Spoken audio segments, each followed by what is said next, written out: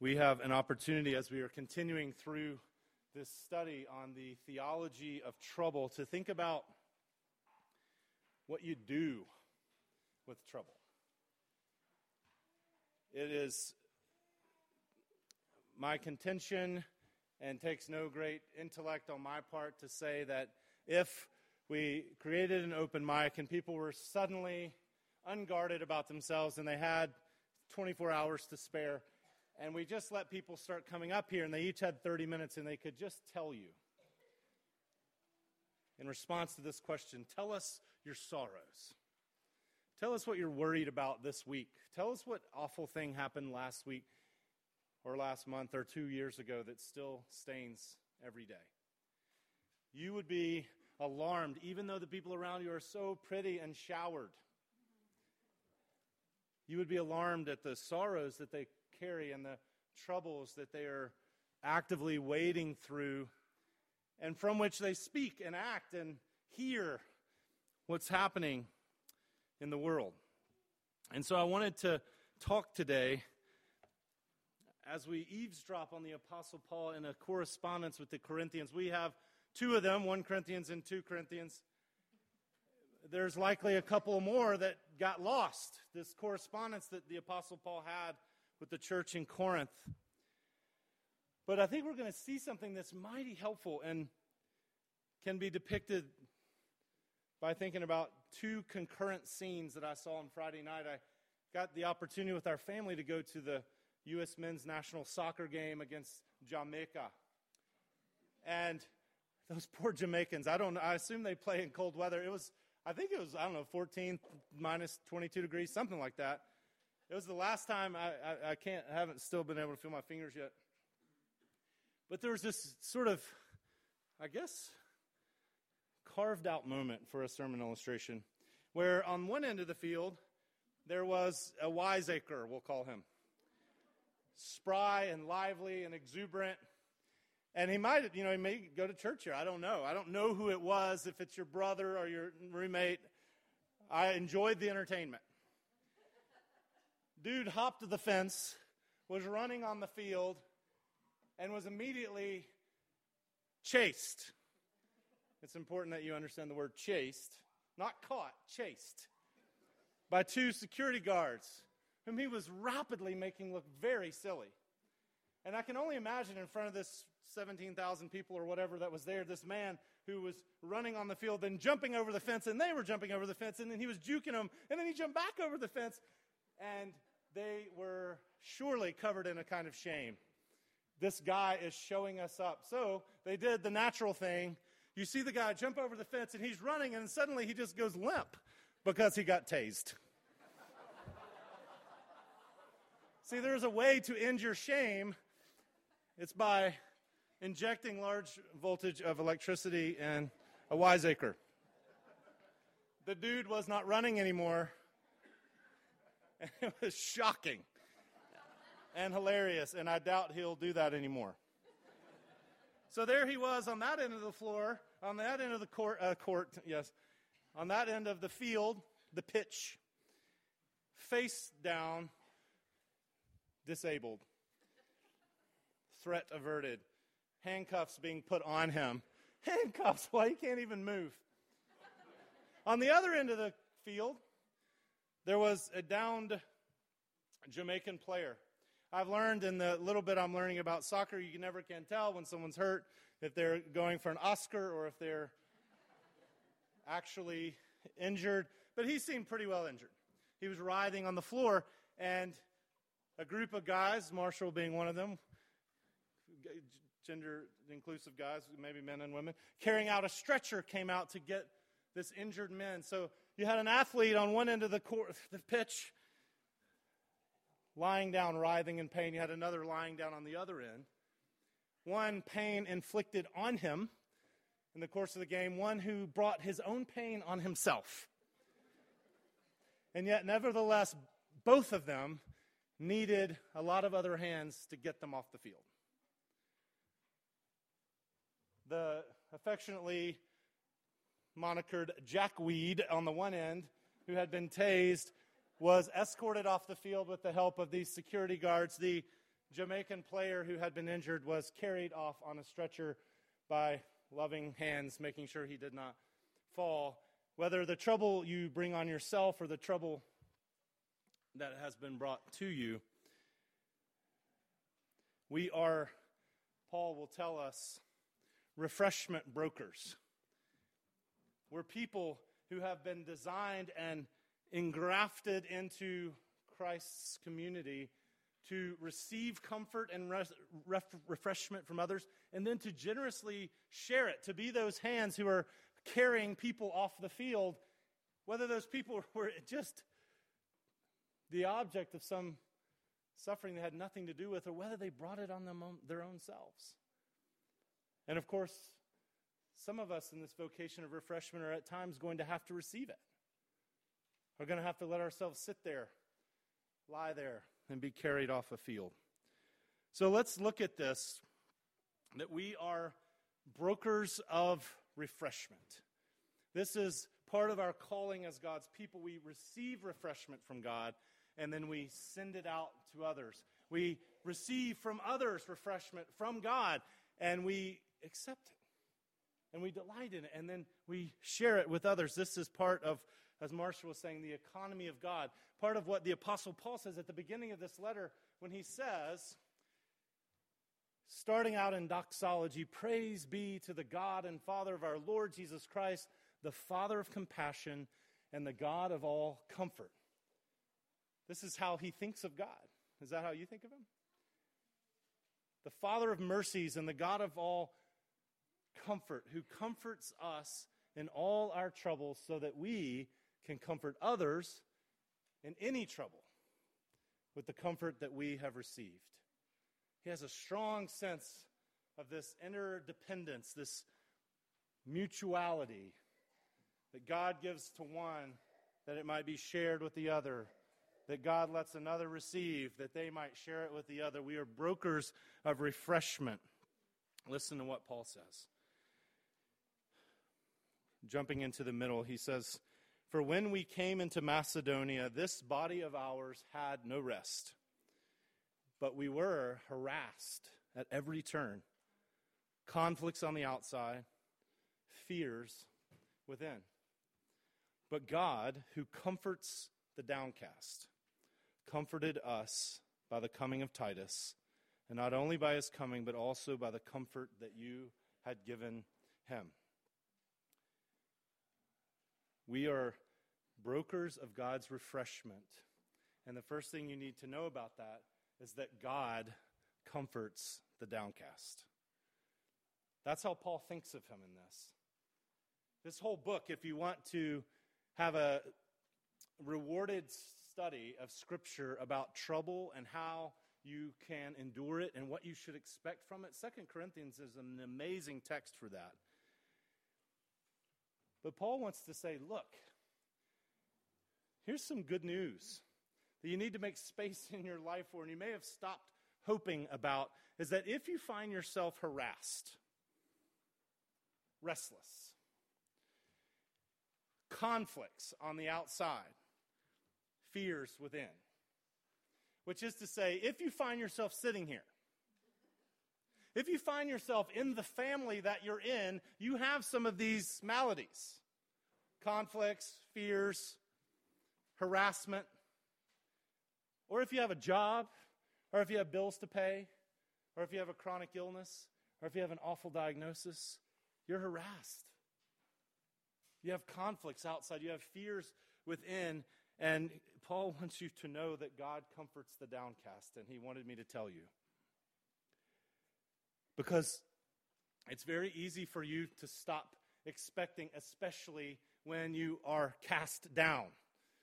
That's why the psalmist has to say, "Why are you so cast down, O my soul? Put your hope in God." Martin Lloyd-Jones would remind us that sometimes we have to not listen to ourselves, but talk to ourselves. We have to remember that God, as Paul spins him out, as he introduces us to him, says he's the God of all comfort and the Father of compassions who comforts us in our troubles. He comforts the downcast. It's really important. And I wonder when you're sad or when you're harassed, if you ever spend time saying, hey, God, you comfort the downcast.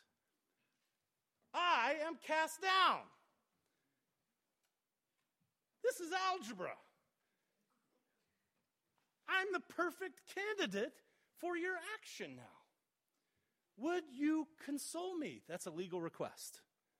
Would you comfort me in this harassment? That is a perfectly invited petition.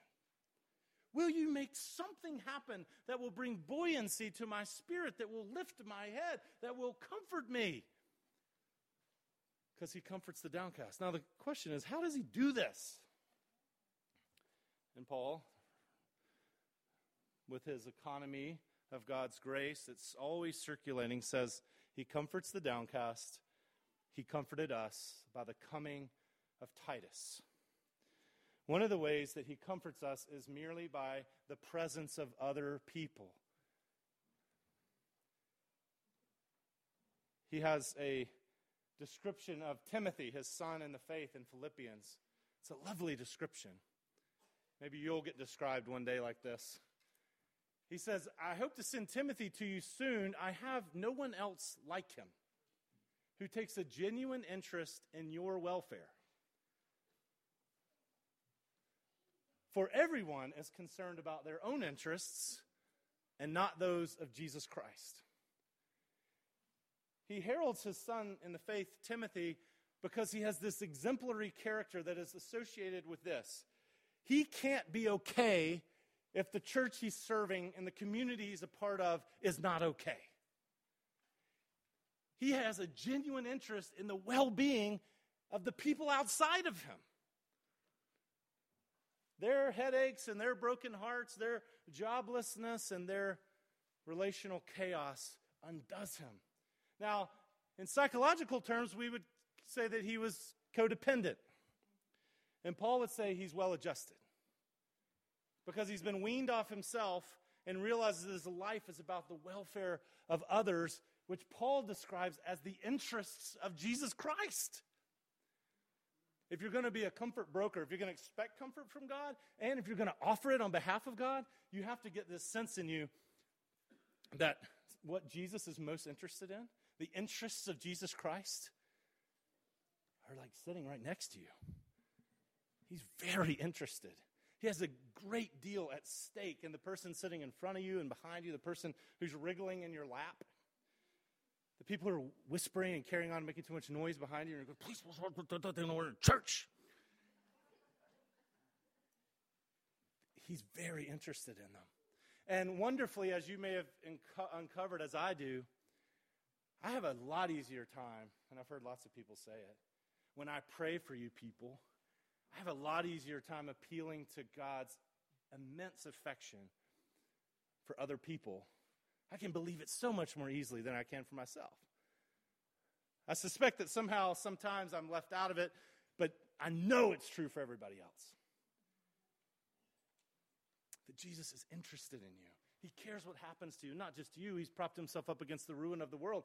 And so the apostle says he sent Titus. That's how he comforted us. He brought this man into our lives who was going to be there with us. I have Timothy, who has a genuine interest in your welfare. He has the interests of Jesus Christ. He sends people. This is how he brokers his care.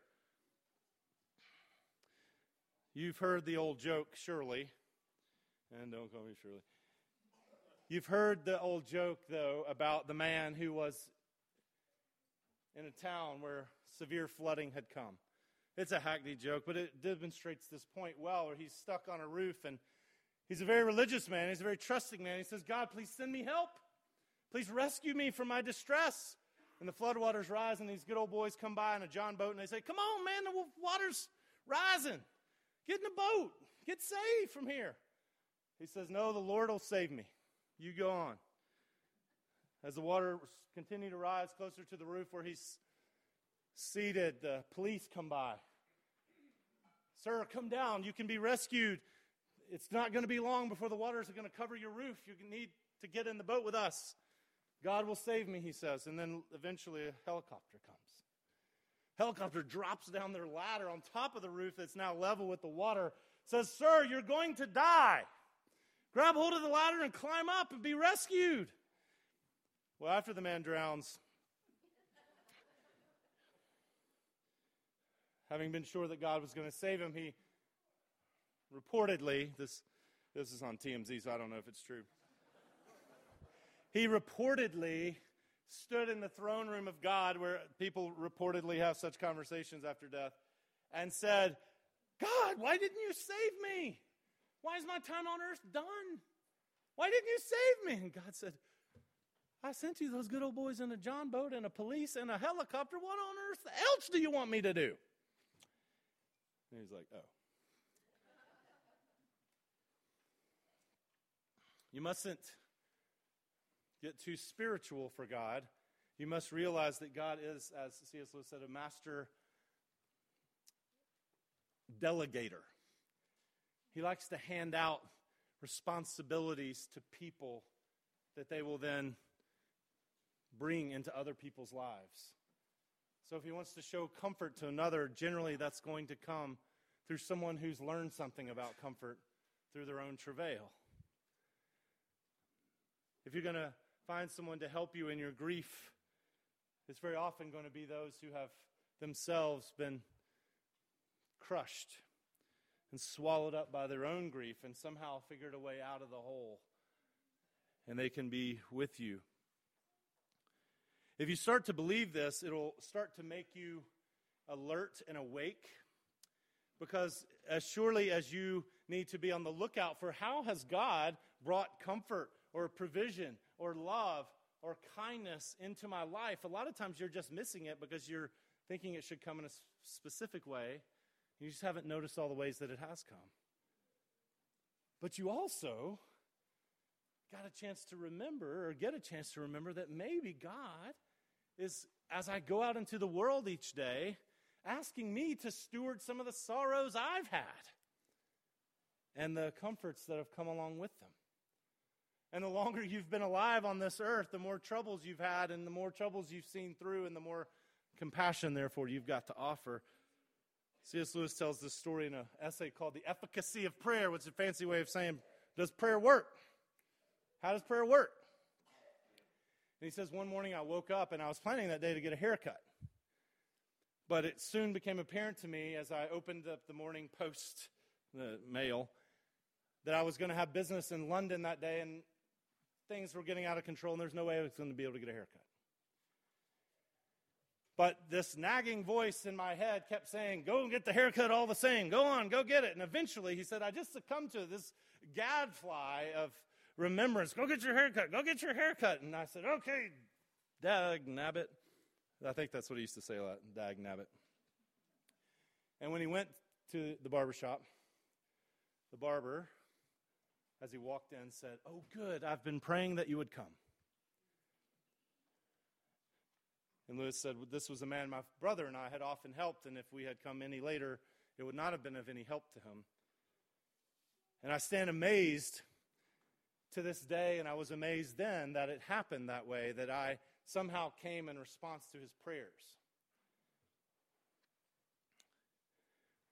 It's worth asking as you go about in your day as a broker of God's refreshment, what people might God bring into your mind? What people might pop into your heart? When you're feeling lonely yourself, when you're feeling discouraged yourself, when you're wondering, does anybody love me? Do I matter to anyone? Do the people in this church care about me? Am I on the inside or the outside? Do my friends, when I'm looking at all the fun they're having that I'm not a part of, on the true depiction of reality called social media? It's not a true depiction of reality, everyone. Do you realize that? It's an altered state, like a hallucination. But am I valued? Does someone care about me? Well, let me tell you, you can't ever answer those questions successfully by yourself. Generally, if you are asking that question of your spouse or of your friends, of your employer, am I valued enough? Am I paid enough? Am I respected enough, loved enough, esteemed enough? You will get the answer of no. I'm sorry to be the bearer of bad news. You're probably, if you go around and everybody is getting pop quizzes from you, people hate pop quizzes if you've been a student. And if you're going around pop quizzing everybody as to whether they love you or not, they're not going to enough. Because it's not going to be the way you want. But knowing how badly you want to be loved and cherished and not lonely, knowing how badly you long and crave for God's comfort and his encouragement in your life, to belong when you are afflicted by these questions. Am I loved? It's also a great opportunity for you to go to the Lord and say, who might I offer an answer to their question about? See, we have these questions, am I loved? But if I'm having the question, then I bet somebody near me is having it as well. If I'm wondering if I matter to anyone, or if my work matters to anyone, or if anybody cares a flip about me, then I bet there are other people around me who wonder the same. Maybe I should seek to show them. Maybe they're praying for their own comfort, and you're the answer. I got a call this week from one of our elders who said, hey, I just wanted to let you know. And I'll tell you what he was going to let me know, but I was in the middle of something. I was about to do something. I was glad I answered the phone. It came out of nowhere. I just wanted to let you know, and he just went on this sort of litany of my awesomeness, which I never believe. And it was so amazing. And he said, I just had this thought, and I thought I would let you know this is what you do, and this is what makes you such an amazing pastor. And I know that you're not going to believe that I'm depicting things rightly because of what you know on your inside, but you're wrong. And he just did that. He just had the thought, and he did it. And God comforted the downcast by the sending of that phone call. But of course, if you're going to comfort the downcast, if you're going to be a broker of refreshment, if you're going to receive refreshment, or if you're going to offer refreshment, you know what you got to be willing to do? Be silly or feel silly. You don't have to do it sillily, but most of the kinds of things that bring comfort to people, like injecting yourself into their lives by offering your presence or bringing them a meal or sitting with them or giving them a call when you're worried about them, almost all of these things, you're going to think of yourself as being regarded as silly if you do it. I don't know. I don't know. If you're committed to protecting yourself from looking silly, you have already decided you will not comfort anyone. You've heard me say about this man, Tim Strawbridge. I love this story. I told it years ago. The only man I know who makes me feel like a little girl in terms of size. That's how giant he is. And so he looks down on me, and it's 4 times wider than I am, if that's even possible for a human to be, you might say. And he has 2 little things he says. One is he said, you know what? When I was a kid, in the mornings, my dad would wake us up. And you know what he would say? And if you've tried to wake up teenagers, you know that it requires a lot of fasting and prayer. You need like a cattle prod. No, our guys get up. But it's hard. I've done it at camp before, trying to get up boys for summer school, which they love. Boys love to go to school in the summer. It's amazing. So you're trying to wake up boys at 7 o'clock in the morning or whatever time it is. And and I never got frustrated with them. You need a cattle prod with electricity in it to jolt them. He said my dad would say, guys, get up. Today's going to be an amazing day. It's going to be an awesome day. Why, Dad? He said, because at some point today, it's going to dawn on you just how much I love you. Oh, okay, Dad. But you know what? Any boy who hears that, any girl who hears that, on the one hand, they're going to roll their eyes and say, okay, Dad. And on the other hand, they're going to say, I hope he never stops doing things like that. And Timo will come up to me sometimes and put his hulking hand around my hand and make me feel like a little waifish fellow. And he'll say, how come I love you so much more than you do? And I will, get away from me, large man. Why are you peering unwelcome into my soul? Stop it and please keep doing it. Come on, stop. That's what it's like. Now, what must it feel like for him to do that? Well, for him, probably nothing, because he's gregarious and he has no fear and he has no awareness of himself, which is a nice and free way to live. For most normal people, doing things like that is pretty scary. You feel a little vulnerable yourself saying it. But you just got to get over that, because that's where connection happens. That's where the comfort of God gets to move back and forth through this conduit of your connection together. This is what a community does for each other. The God who comforts the downcast, he comforts us with the presence of others. He brokers his care through them. And then lastly, he gives affirmation. I just want you to note that the Apostle Paul, before millennials existed, before fragile little worthless millennials existed, I'm using air quotes, fragile little worthless. Millennials get a bad rap. They're too coddled and too many words when they're young. Whatever stupid things people say. But you know what's interesting? Before they even came about in the tough and rugged first century where people didn't even have refrigerators or cable TV, the apostle could say this to this church. Hey, open your hearts to us. We've opened ours to you. We would live or die with you. Our fate, our future is so tied up with your well-being, we can't even stand it. I have great confidence in you. I take great pride in you. This is like Stuart Smalley, except he's doing it for them. You hear this affirmation? I have great confidence in you. I take great pride in you. I am greatly encouraged in all our troubles. My joy knows no bounds. There's all kinds of troubles. But you know what's fixing me right up? Not a cute set of curtains or an artistic new bathroom. It's you. I'm so proud of the way you're loving each other. And then he goes on to say, in addition to our own encouragement, we were especially delighted to see how happy Titus was, because his spirit has been refreshed by all of you. His spirit has been refreshed by all of you. I had boasted to him about you, and you have not embarrassed me. I was telling Titus, when you get to this church in Corinth, they're going to knock your socks off the way they welcome you, the way they have you into their lives, the way they open their hearts up to you, the way they encourage you, the way they refresh you and make you think this faith of ours is real and vital and that something's going on. I've been bragging about you. I knew you'd do it. I knew you'd do it like that. Do you hear that affirmation? Most of you are going to walk out of here today and have some sense in your head, not most of you, but I think it's 46.5% last I studied, are going to walk out thinking that God is eager for you to mess up and is going to be laughing delightedly or scornfully sour at you when you screw up. I knew you'd screw up. I knew you'd get mad at your kids again. You just need to try harder.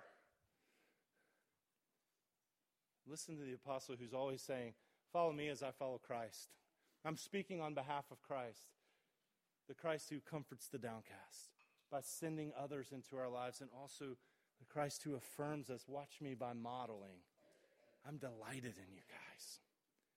I take great comfort in you guys. I'm so excited about how you're doing. And this, after he's just written them a letter that makes them sad, that led them to repentance. It's not that they were perfect.